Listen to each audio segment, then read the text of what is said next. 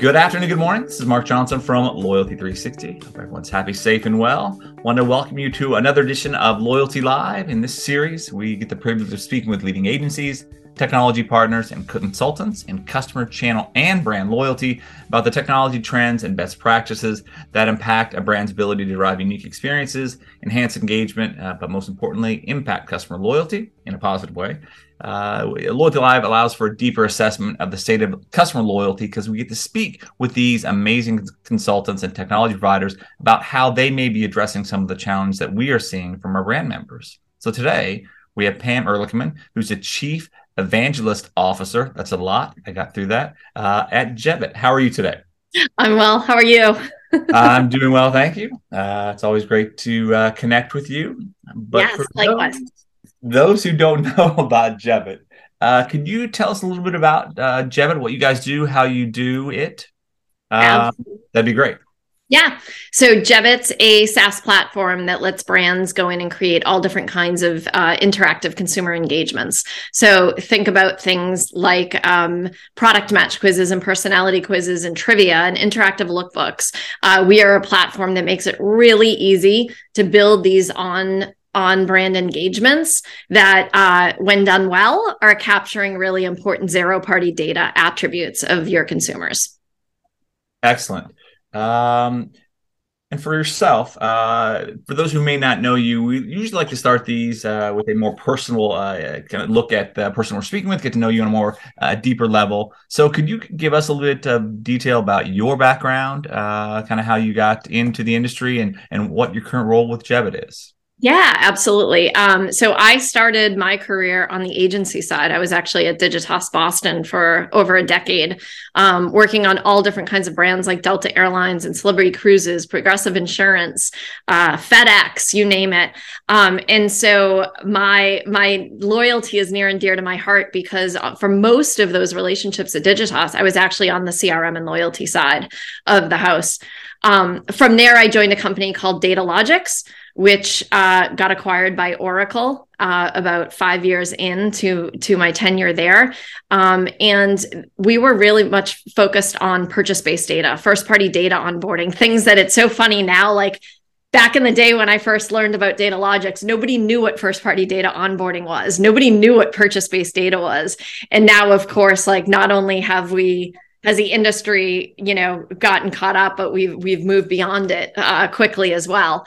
So yeah, that I was there for through the Oracle acquisition, and then about 5 years ago, I joined Jebbit because I saw the writing on the wall as it related to data privacy and regulation changes platforms were making, and thought that helping brands build their own first-party data was where this was all going to head. And I wish I was a betting woman because I would have put money down on that back then. That's great. Clearly, that's where we're at now. Excellent. So you talked a little bit about zero-party data as we moved from transactional data to third-party data to now zero-party data. There's a great deal of interest around zero-party data, what it is, how brands can use it, how they can integrate it into the technology stack and communication stream. Can you talk a little bit about that at a high level, what zero-party data is for those who may not be familiar and what they should be doing with it? Yeah. Absolutely. It's my favorite topic. So zero-party data is a form of first-party data where consumers are giving you that data willingly and explicitly. So, of course, most brands have their behavioral and transactional data. That's super important. But at the end of the day, it's inferred. You're inferring that I clicked on something, that I want it. You're inferring that I purchased something, it was for me. Things like that. Where zero-party data fits is the consumer is hand raising and telling you explicitly, this is what I want. So not only does it build trust because the consumer understands they're giving the brand this information. It's not about kind of the observations being made all over the place that can sometimes creep consumers out. So it builds trust, it builds transparency. And then more importantly, it can get to the kind of data that does go way beyond the behavioral and transactional. It can get to their future needs states. It can get to the emotional data, the things that, again, you can't get except for asking a consumer directly. Okay. Zero party data, as you mentioned, very important. When you look at brands who are doing it well, is there something that you see in how they are looking at zero party data, either organizational wise or part of their customer loyalty, customer experience approaches that works and works well? Yes. ASICS, for one, is a great example of doing it well. When you sign up for the ASICS One loyalty program, you, instead of your typical lead form and just being on your way and now receiving all the communications, they've created an experience called "What type of runner are you?" And think about this as their welcome onboarding program. In that experience, they are not only getting a person's running habits, like how often do you run, how long do you run, but again, that emotional data. What goes through your head when you're running? What's your emotional relationship to running? Like the why behind the why behind it all. And then they go on to ask a couple other things that are important, like, do you run marathons? What technology? Are you listening to podcasts, music, things like that? And then, of course, like the questions that you typically expect to ask about what you're looking for in a running shoe and what do you want to hear from us about. But again, those early on questions are things that really set ASICS up for success at the beginning and getting this full 360 view of the consumer right when they start the relationship with them. Okay. Excellent. So you look at what's working. You talked about some things that ASICS is doing. When you look at customer loyalty, how do you define customer loyalty? What does customer loyalty mean to you and to your customers? Yeah, to me, I mean, brands define customer loyalty in different ways. So I'm not gonna mess with the brand's own definition. The way I like to think about it is you have to have the way to win is to build more trust and understand and know your customer better than your competition. And I think that notion of not only do you have a product that I want and you're fitting my needs, but you understand me better, is really what helps win that game. And it was interesting. Twilio, a partner of ours, just came out with some new stats yesterday that said 46% of brands are saying they're doing an excellent job at personalization, but only 15% of consumers agree. And so that gap between how brands are, going outside of loyalty for a second, just getting to personalization in general, which is obviously a key part of loyalty. There is a big gap right now between brands thinking they're doing personalization well and consumers' receptivity to that, or understanding of it. And so to me, I think doing customer loyalty well is closing that gap, in those expectations between the two. Right. Well, it's interesting. At least the gap is kind of narrowed a little bit. I think Deloitte did that first study maybe 10 years ago. I think it was 9 and 90%. So we're getting better, but there's still work to do. You went from 10x to 4 or 5x, whatever that was in that. So excellent. So customer loyalty, very important. You guys help enable that. So when you look at what's working for your clients when it comes to building successful loyalty programs and strategies, can you give us a couple examples? You talked a little bit about ASICS. Yeah. Is there another example or two that you think that of a brand of yours, a client of yours, that's doing customer loyalty well? Yes. So ASICS is a great one as that example of how do you do a welcome onboarding really well. I'll add one more part to that story, which is the next touch you get from them. That first one's the personality quiz that gets to, learn more about your needs and preferences. The second one is trivia to teach you about the benefits of the program. So everyone, all of your listeners for the most part are running loyalty programs. And you think about when someone first joins a loyalty program, you have to educate them on the benefits. But typically what that ends up being is a long email of here's all the ways you can earn and burn. Right? That gets glossed over or barely read. So the next touch in their series is actually using trivia to gamify teaching about the benefits. So, first question being, is it true if I wear my ASICS sneakers, I can't return them? False. You have 90 days to return, as an ASICS One member. And so a great second step in how do you teach, how do you educate, how do you get them to take advantage of the benefits is doing something like they're doing. Another great example for a different moment in the life cycle is just how do you engage, how do you stay top of mind and continuously engage? And Express, the clothing retailer, is a great example of this. every month they take one of our product match quiz templates, and they call it a shop style quiz. And so they're pushing to their membership base, showing them what's new or seasonally relevant through do you like this style or that style, and showing what's in store that month. So it not only gets them back in app and back engaging, but it's shortening that time in between purchases, increasing average order value, and it's driven millions in incremental revenue over the last couple of years. So just another way to, again, find a more value-based way for consumers to engage and learn and shop.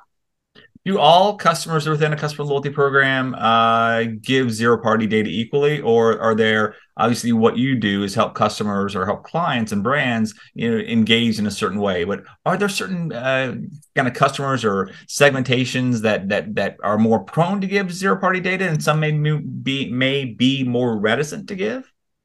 I haven't come across any industry or brand that it's been resident to give. I will say that one of the industries that are leading the charge in zero-party data is beauty, far and away. When you think about how personal beauty is and needing to answer questions, to find the right product for you, like what's your skin tone, what's your skin sensitivity, how much makeup do you want, how much of a multi-step makeup regime do you want, things like that. We see almost our highest engagement across the board in that category because, again, it is so personal and consumers really understand that they have to answer these questions to get matched to the right product for them. Okay.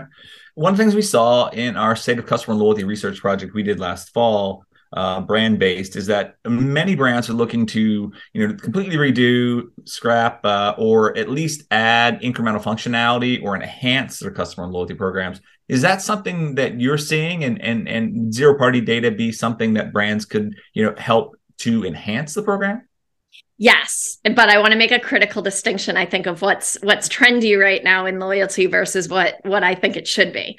Gamification is a huge topic, Yep. And I think there is a difference between gamification for gamification's sake and strategic gamification. So spin the wheel and just get them to engage in something, to me, is just gamification. Like it might get your brand to get an engagement for a second or two, but is it really driving value and help for your business? Versus the kinds of things that we've just been talking about, which can fit in very nicely in different moments of the life cycle and be a better version of what you're doing today. So it captures data. It serves a key purpose in that lifestyle cycle to advance them to the next, whether it's cross-sell, upsell, win back, what have you. That kind of gamification is playing a very strategic role and purpose versus just kind of like the spin the wheels and the things you see out there today. Okay. Is there a trend, a new technology, or maybe kind of an idea that you think brands should be considering or cognizant of with regard to their customer loyalty programs or processes? I think it's always good to look at your core communications. Again, what are those? For a lot of loyalty programs, it's an email or it's an app. What are those key engagements, like a welcome series, welcome onboarding or welcome series, or like a monthly newsletter or a type of communication or statement, and say, how can I make this from a one-way communication to a two-way? How can I progressively learn about my loyalty members over time? And most importantly, what do I need to know about them as they mature and in those key moments?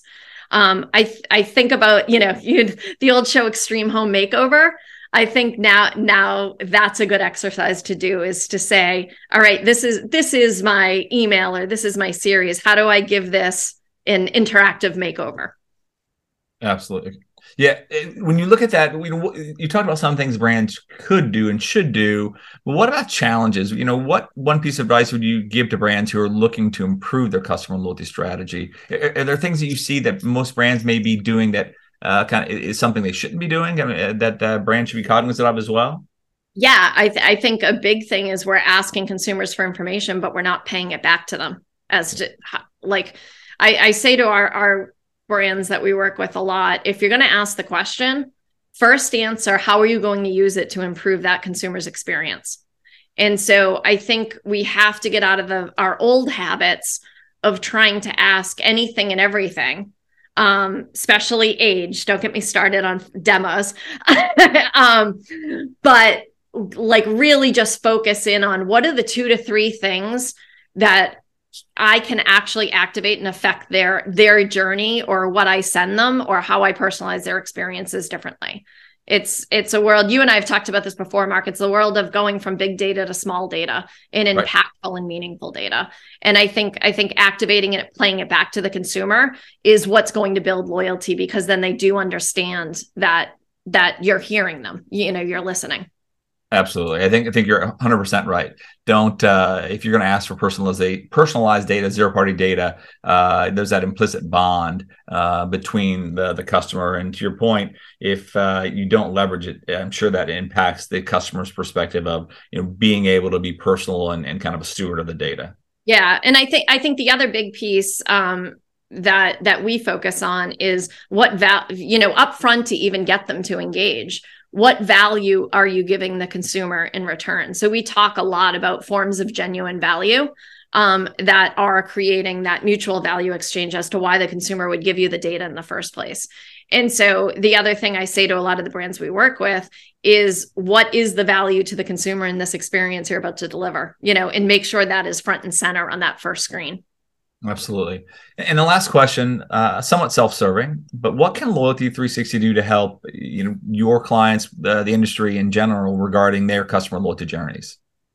Yeah, I think as you mentioned, by asking me to give the definition of zero-party data, I think it's a hot topic, but I still think there isn't enough education in real life examples and practicality as to, I think a lot of brands understand this needs to be a focus. Right. And they're trying to figure it out. So I think Loyalty360 can do a good job of really helping them educate and giving them the roadmap and giving them the workshops to how to figure out how to do this. I think, the myth around our industry is that to do personalization, you have to have it all figured out at once. You have to map this all out and orchestrate it, and it can't go live until all the pieces, parts are figured out. Yeah.